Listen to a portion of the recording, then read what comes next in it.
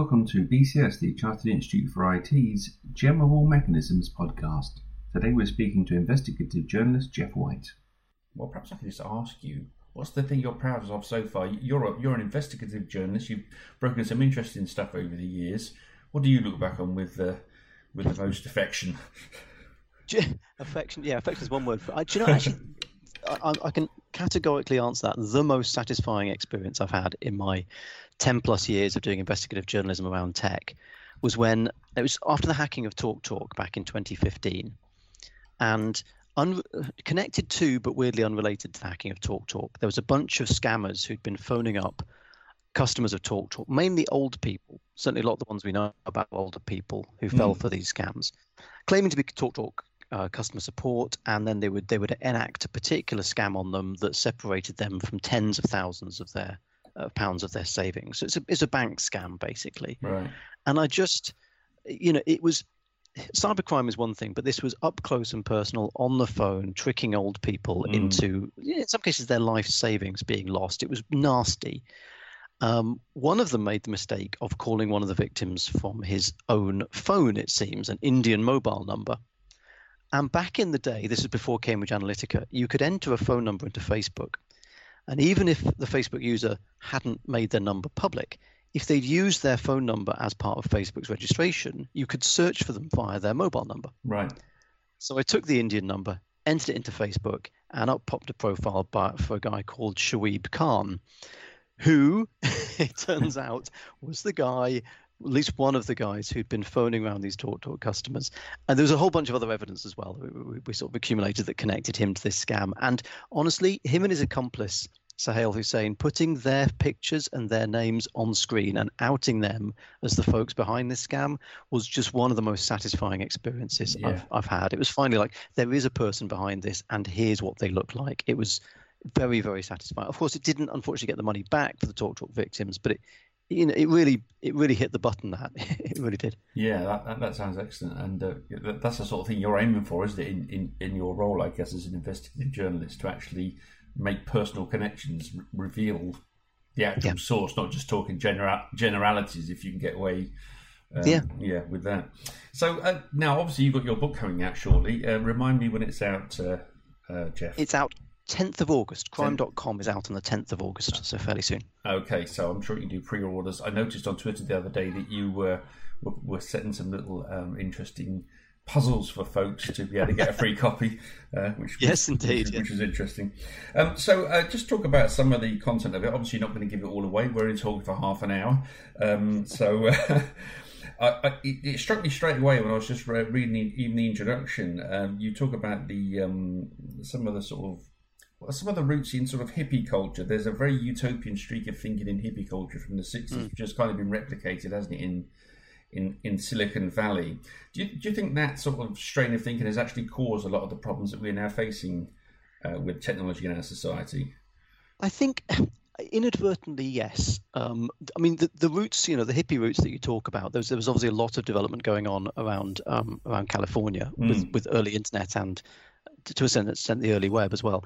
And there was this vision that some of it came out of the sort of failure of the hippie movement. Obviously the hippie movement died. You had the Altamont riots and so on. And there was this idea, well, it hasn't worked in the real world, but there's this whole online space, this virtual space opening up.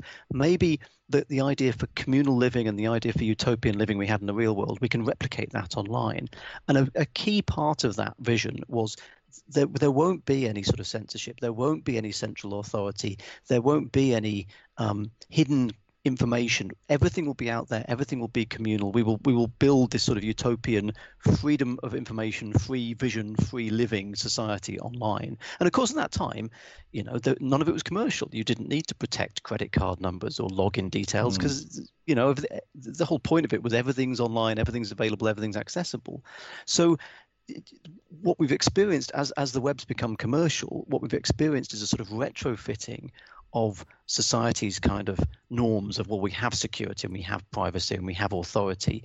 All those things have been retrofitted back onto the internet and the World Wide Web that weren't there at the beginning. So I do think, the dream of that utopian vision of online living has saddled us with quite a few problems, because we're now having to go, well, hang on, you've got to put your bank cards on the internet. How are you going to do that in a safe way? So yeah, inadvertently, yes, I guess would be the answer to your question. And that sort of positive utopian thinking tends to come in waves, doesn't it? Because it wasn't so many years ago with the Arab Spring and things like that, where the view was, well, democracy is going to be truly open now. But in a very short order, that kind of thinking's been rather washed away by actual people, hasn't it? And the way that people actually behave online. Yeah, it's really interesting that the back and forth is. I think the coronavirus thing is really interesting because you'll remember shortly before coronavirus, there was a lot of pressure on social media companies around responsibility, particularly around children, the online harms white paper, the idea they would have a duty of care for their users and so on. And there was a lot of bashing of social media companies. And, hold my hand up, I was sort of part of that and still am. But then coronavirus comes along and we have loads of WhatsApp groups, local WhatsApp groups being set up to, provide help locally, And I know there's somebody within Facebook HQ who is merrily stowing all this stuff away into a PR bag that they can then open up when the conversation comes back around about responsibility. They can say, well, hey, look, we have useful purposes as well. So I think you're right that it's not so much waves, it's a sort of constant pendulum effect of back and forth. And in terms of the democracy stuff, you're right. There was that thing of the Arab Spring, the internet has toppled dictators kind of thing. But then obviously we've also got, Edward Snowden and the corruption around the US 2016, the hacking around the US presidential election in 2016. So it feels like the pendulum constantly moving. Yeah, it does indeed. So one of the bits that I haven't read all of your book, but I've been dipping in and out, and it's good for that, by the way, folks, listeners. The bit that sort of leapt out to me a little bit when I was reading the ransomware chapter was the fact that these organisations, sort of behind the scenes undertaking criminal activities, are a bit like that. They are just sort of darker reflections of our existing way of working. I noticed that there's things like A/B testing going on. They have specific campaigns. I suppose the only difference is they're not quite as targeted. It seems a little bit more indiscriminate, but the setup is much the same. Yeah, and it's so you're right. The people who track these things are able to discern different waves of different campaigns, and I think I'm right in saying that within the code, they've actually found references to I don't know whether it's as specific as this or as blatant as this, but it's things like Summer Campaign 1 and Summer Campaign 2. So sort of rolling out different, There's the other thing is the affiliate model, the idea that, ransomware works best when it's spread widely. I say works best for the criminals, obviously not for society. But so, you want to spread it massively wide, but you need help with that. So there's this affiliate system whereby, I will develop the ransomware and give it to loads of people. They then spread it around, and for every infection they get and every ransom they get, I get 20% of the take because I developed the ransomware, something like that. So that there are sort of business models being evolved around this, and from the researchers I spoke to, these are professional outfits. They clock on at 9 to 5 day. They develop their ransomware. They're pushing it out. They're looking at their numbers. They're looking at their infection rates. Looking at their return. There's a certain amount of business economics around this. I mean, that's not uncommon. I mean, you've got organized crime, you've got money laundering, you have drug dealing. Other areas of crime have this level of organization. But there's no doubt that ransomware has achieved that. And recently we've seen the sort of evolution of ransomware combined with data leaking to extort the money from people. So you don't just hack somebody with ransomware, hit somebody with ransomware, you hack some information and you threaten them and say, look, we've got data from inside your company. If you don't pay the ransom, we're going to leak this. So there's been a little evolution in ransomware. I wonder what the next evolution is going to be. But you're right, it is run along business lines, definitely. It's fascinating, isn't it, that people have got that level of commitment to breaking the law, and it sometimes makes me think that our discussions around ethics for IT professionals are a little bit moot while all that's going on behind the scenes. Not at all. It's still worth having those conversations. Yes. I'm being slightly depressing there. Another bit that just leapt out to me there, and this is where our responsibility comes in, isn't it? When it was WannaCry. Hitting the NHS machines. Of course, one of the problems there was that a lot of NHS machines hadn't actually been properly patched, and even if they had, it's not always a good idea to turn things on and off regularly in a clinical environment. Yes. Take a deep breath while we upgrade your ventilator machine. Yeah, quite. Yeah. Now we've got some problems there with the way that we are thinking about dealing with cyber attacks from our side of things, haven't we? From from the goody side of things, let's say. How can we approach those sorts of issues in a reasonable manner? Yeah, and I think WannaCry is a really interesting example of that. I mean, one of the key lessons about that was that the NHS, I don't think itself, and people around the NHS just didn't believe it was a target. Why would you attack the NHS? I think even hackers, frankly, would have, stayed away from it traditionally. Certainly during the recent coronavirus pandemic, some cybercrime groups claimed they would not attack health services. So lesson one is everybody's a target. When you have indiscriminate spreading tools like WannaCry, it can easily impact the NHS, which one of the world's biggest employers has a lot of machines to hit. And secondly, the amount of investment that was going into IT security and NHS health trusts. I think one source I spoke to said they had a few tens of thousands, I think it was, to spend on IT security in a year, and Right. it was peanuts, absolute peanuts. But at the time, you could think, well, come on, nobody's going to attack the NHS. So suddenly, all those things start getting revealed. But also, there's another lesson there, and you've talked about, the fact that you couldn't upgrade computers. The idea of putting out machines and building this increasing reliance on that equipment to the point where it can't be upgraded or indeed replaced. I think a lot of, it's worrying how many organizations you look at that are running on these very old legacy systems that are just hoping on a wing and a prayer they won't collapse. I think banking is one of these ones. I mean, from what I've heard of inside banks, some of the money manipulation systems, money calculation systems and so on inside banks, they run on really old software and really old computers.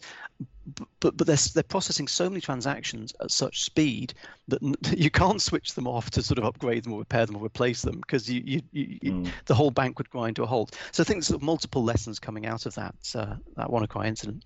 Yeah, that's fascinating stuff, isn't it? And now I'd also like to pick up with you something you discussed and mentioned briefly at the recent BCS webinar that we had about civil liberties. And again, for listeners, have a look at BCS's YouTube channel to listen to that one. Geoff, you were talking about the idea that people should be in control of their own data, that we've had these, again, I'm going to use the word utopian visions of people just controlling all the stuff for themselves and then just letting whoever they allow to look at their information and use it with their permission. Of course, those things have not really taken off, have they? How do you see that sort of personal control issue? It's a really interesting one, yeah. So what I talked about was that the number of companies I've seen over the years offering a solution to this problem and saying, look, we will. You give us your data and you give us control over where your data is stored online, who uses it, and we'll, some of the models are we'll reimburse you some money for it, and we'll actually value it and so on. The problem is I have a slight worry with some of those companies that you're sort of out of the frying pan into the fire, that yes, you're not giving your information willy-nilly to every web provider and every website and every marketeer who you come across, but you are giving it to a company who are then going to sort of monetize it on your behalf. So I don't see those massive success among those companies. I do see people trying to rein back on the amount of information they're giving away online. And I think, the rise in sort of privacy-centric browsers, things like DuckDuckGo, has been a reflection of that. And there are some companies out there that are pointing, there's a whole spat with Brave and so on, pointing fingers at the traditional industry, data gathering industry. I was lucky enough to chair a couple of Information Commissioner's Office working days on this. So they pulled together, it was an amazing couple of events, several events. They pulled together all of the publishers, they pulled together the advertisers, they pulled together the ad tech companies, different regulators and so on. And what I suddenly realized, kind of thought all along, but suddenly realized was the complexity of this. I mean, you're talking about vast swathes of data among different companies, then all being aggregated together. So company X might be sitting on some data that's not in and of itself particularly sensitive, but they put it together with company Y, and suddenly company Y and company X's data combined together is really sensitive data, and sometimes politically or gender or sexuality based data suddenly starts to come out of the woodwork. And so it's trying to send a sort of barium trace into that system and trace where your data goes, who gets it, how it's combined with other data, and how that all comes back to you is something that I've struggled with for years and years. So the idea that the sort of general public's going to get their head around this, I'd be quite suspicious of. The one moment that really struck out of me was when Twitter went public, when Twitter floated. They had a valuation for the company, and somebody took the entire number of tweets that had ever been tweeted, and they divided the valuation of the company by the number of tweets and said, okay, this is per tweet, how much each tweet is worth. Okay. And you got people saying, hey, my Twitter account is worth X. I'm X amount of this IPO. I thought that was an amazing moment because suddenly you had a crystal clear, easy to work out metric to say Twitter's worth X billion, I'm worth X thousand of that. Yeah. And I thought that's, moments like that are going to be our only chance really to get people to sort of really realize the value of the data. Because all Twitter has is my tweets. It doesn't have anything else of me, really. No. And it was a remarkable moment. I haven't really seen the like of it since, but I suspect those moments are going to be the ones that are going to turn the dial. Well, perhaps we should send Jack a bill. You mentioned it, I think it's in the conclusion of your book, about how easy it is to do negative, scary stories, particularly in sort of infosec contexts. So how much should we be trying to get the sort of more general ideas out to the populace, actually, just the general principles to be careful online? Particularly, I'm thinking social engineering more than patching stories, for example. Yeah, I think you're right. I think, look, the patching stuff is always going to be more towards people who are rank and file tech security people. They need to know that stuff, and it's important there is that reporting. And thank God there are journalists sort of and researchers exposing vulnerabilities and journalists reporting them. It's going to struggle to get across to the general public that, and for the reason that they're not necessarily directly affected. And I think that's the thing, is what the effective things are. So I used to get chats with tech security companies, and they'd say, oh, we've discovered this huge new vulnerability, and you can use it to hack into multiple computers and so on. And I'd sort of say, well, okay, so has this been used? Well, we'd never know. It's so stealthy, we'll never know. So you don't know if any victims exist? No, we don't. Well, do you know who's behind it? No, we don't. And that's the equivalent of somebody in a pub saying to you, there's been a spate of burglaries in this area, massive spate of burglaries, loads and loads of houses have been broken into. So you go, oh, wow, which houses, who? I can't tell you. Well, would they know who behind it? No, you're never going to catch them. Okay, so what do you do for a living, mate? I make burglar alarms. You would think to yourself, hang on, how much can I actually trust what this? But it was that thing. Yeah. So I think for me, from the very beginning, one thing has been, it's been on my mind, is to try and find victims and perpetrators.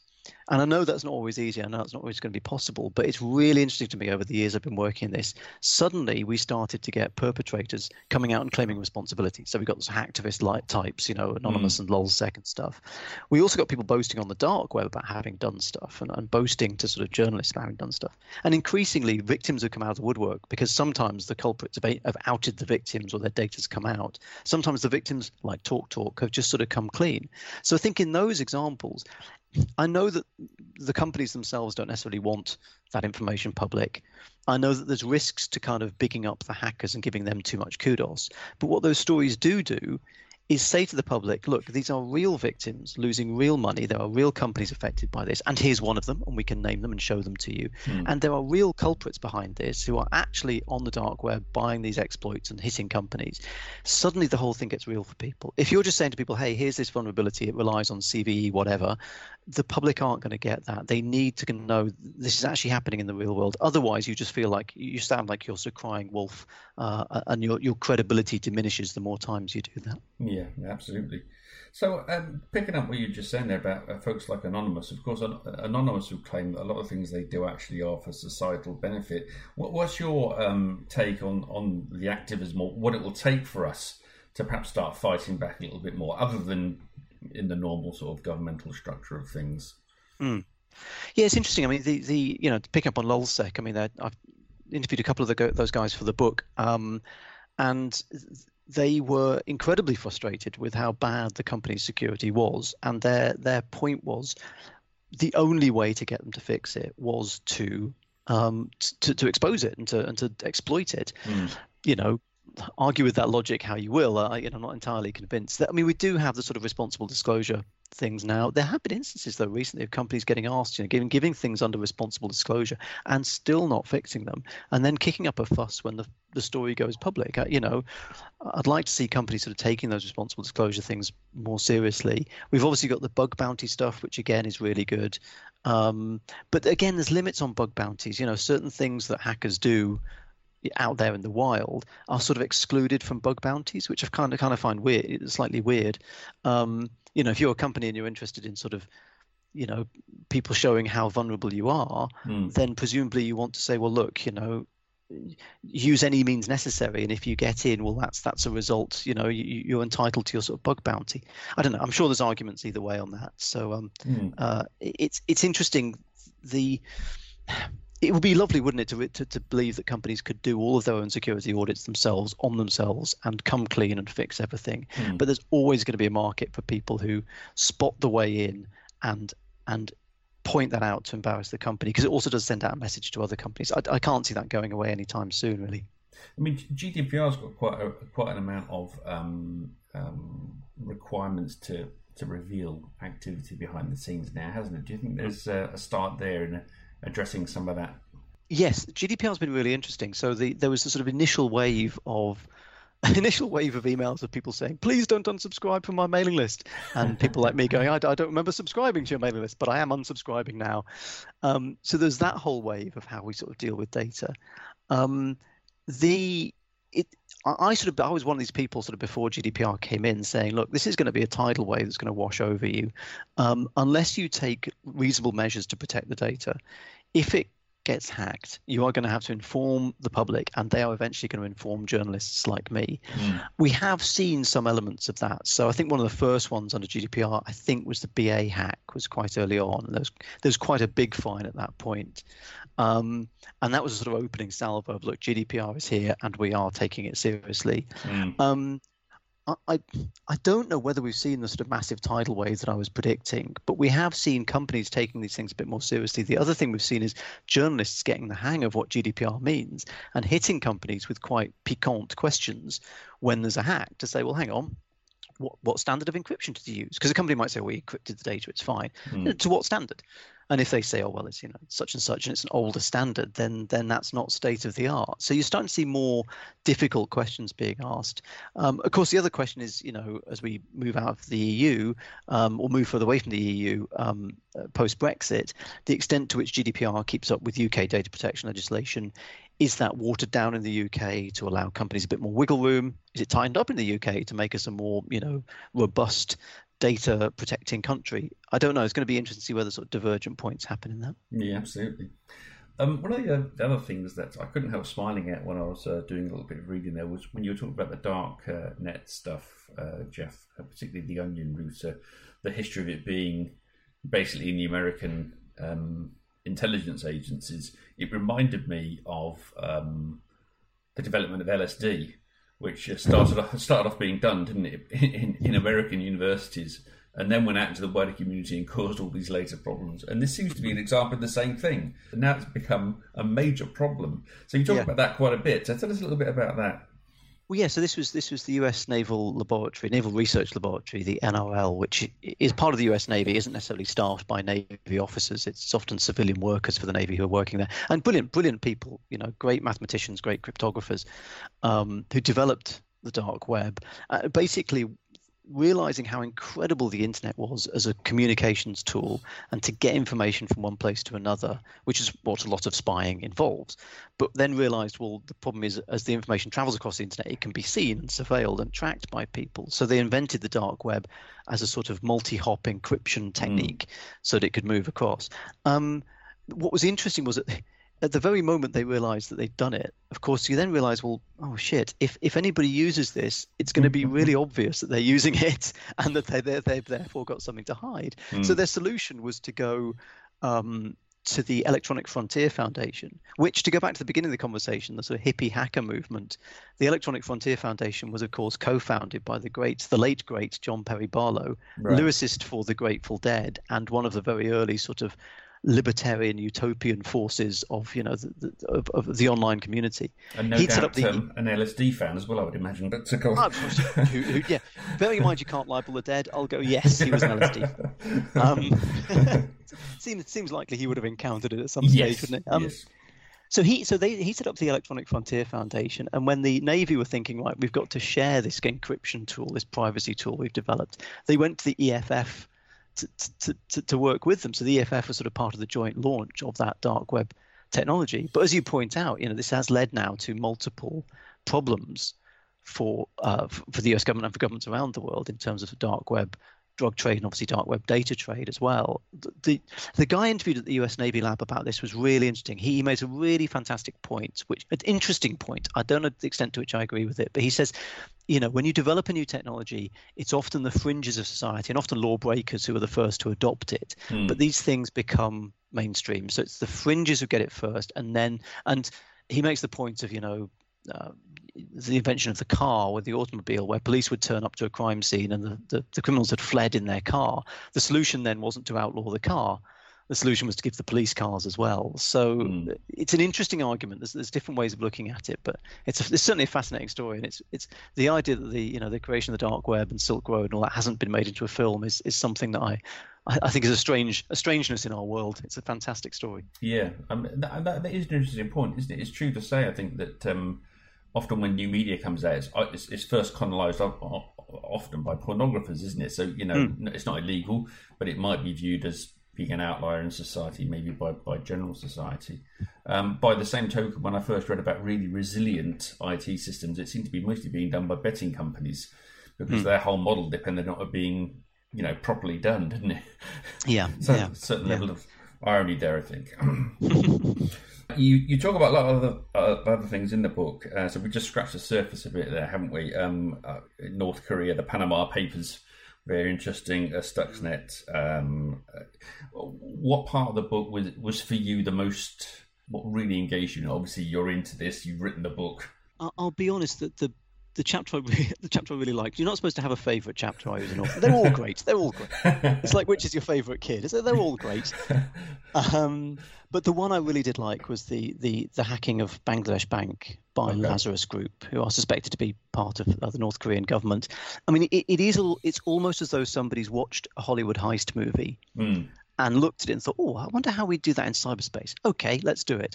It maps out, all the bits, the doing the dry run and then assembling the crew and then doing the break-in, and then something goes wrong during the break-in, and then they do the getaway and they launder the money. But it spirals out into so many other areas. So there's there's a whole North Korea-ology of it, and the North Korean thing is fascinating. There's a great book, by the way, I'd recommend on North Korea called Nothing to Envy, which is it's about the romantic lives of North Koreans. Okay. Which is underselling it somewhat, because it's a brilliant book about North Korea. It gives you an understanding of North Korea that you would not get, but it's a beautifully written book. So there's all of that side. Then there's all the money laundering side. How you actually take $81 million out of a bank and get it from one place to another. And I'm thinking about maybe writing another book, and the whole money laundering aspect, I just think it's absolutely the number of ways and means of money laundering. So that chapter, I really did enjoy writing. It reads like a Hollywood heist movie. And I think I can now say this. You might have the exclusive on this, but it's been commissioned as a 10-part BBC podcast series. Oh, nice. Which we think is going to go out later this year. So there'll be, in the book, there's quite a lot of detail, but in this series, there'll be loads more detail. And we're going to go down all those avenues, the North Korean avenue, the money laundering, the different connections. It's going to be a really interesting podcast, that one. Oh, that sounds fascinating. So, well, as soon as that comes out, I'll tell everybody that you told me first. That'd be lovely. Thank you for that, Geoff. That's very interesting. It puts me in mind of the series that Jamie Bartlett did recently on the missing crypto queen. That was a good one as well, wasn't it? So in the same sort of mould by the sound of it. Now, just one last thing then. I noticed in your this really made me smile. In your conclusion, you almost seem to be saying that email is still the biggest vector of danger for most people. How often have you been told that, and yet it's still the case? It's depressing, actually, writing a book. So it begins with the love bug virus, which was an email spread virus, and it ends with the 2016 US presidential election and the aftermath of that, which again started with phishing emails. It is depressing. On the other hand, it's sort of obvious.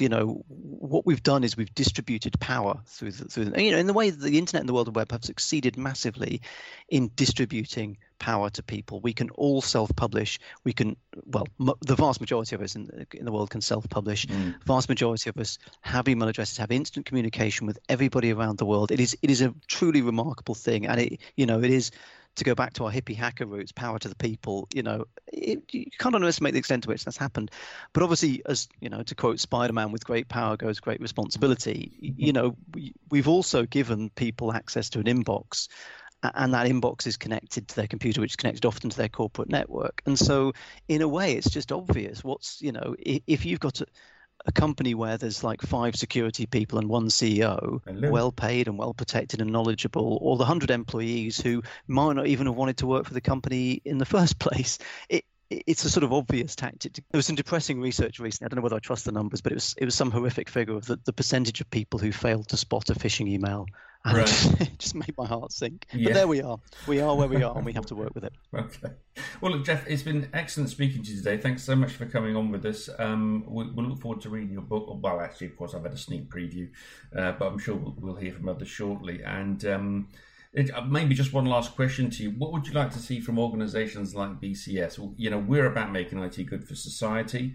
We're a membership organisation. Or maybe what message would you give to the general IT professional about giving assistance to folks generally? I've got to be careful how I put this, but I think don't overestimate people's knowledge. When Facebook and Cambridge Analytica came out and all that sort of stuff started to leak out, I couldn't quite believe that I was still having to tell people the things that I've been telling them for the 5 years previously. Yeah. But you do. And again, we talked about this with email. Yes, you still have to say to people, take care with attachments. You still have to teach people, this is what a phishing email looks like and so on. You guys, you're so clued up. You're so knowledgeable about this stuff. You're so cutting edge. If you're thinking about the general public, I know it's a cliche, but thinking about your grandma or your granddad, elderly relative is a good way to start. It's like, okay, that's the level of knowledge you've got to work with. And I know it's sort of a bit depressing. I know it's a bit like, oh God, are we still having to do that? But, really getting people on their level, coming up with ways that they can sort of understand. This is the 80-20 thing, isn't it? 80% of the threats are just basic low-level stuff. And yet people still fall for them. So clearly out there in the world, there are still people who are, going to fall for the 80% of crap attacks. You meet them on their level. Because, the public want to trust tech. I do think they're surrounded by it, but they're often bewildered by it. So it's getting to people on their level and kind of thinking, okay, let's just start nice and simple and work from there. That would be my advice to you, to your members. That's lovely. Excellent. Thank you very much, Geoff. Thanks for speaking to us. Thanks for having me.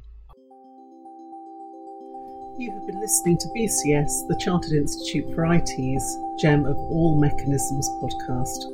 For much more content, please visit bcs.org or follow us on social media.